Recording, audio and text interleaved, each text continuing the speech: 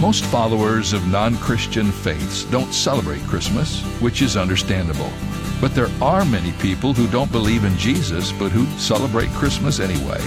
They believe in the season, but not in the person who is the reason for the season. Is it necessary to be a faithful Christian to enjoy Christmas? No, but only Christians have a reason to celebrate the true Christ of Christmas.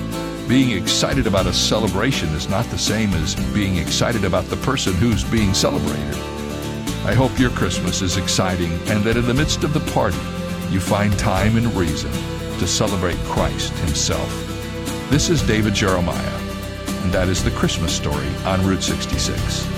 Driving the word home this Christmas on Route 66. Log on to Route66Life.com and get your roadmap for life. That's Route66Life.com. Start your journey home today.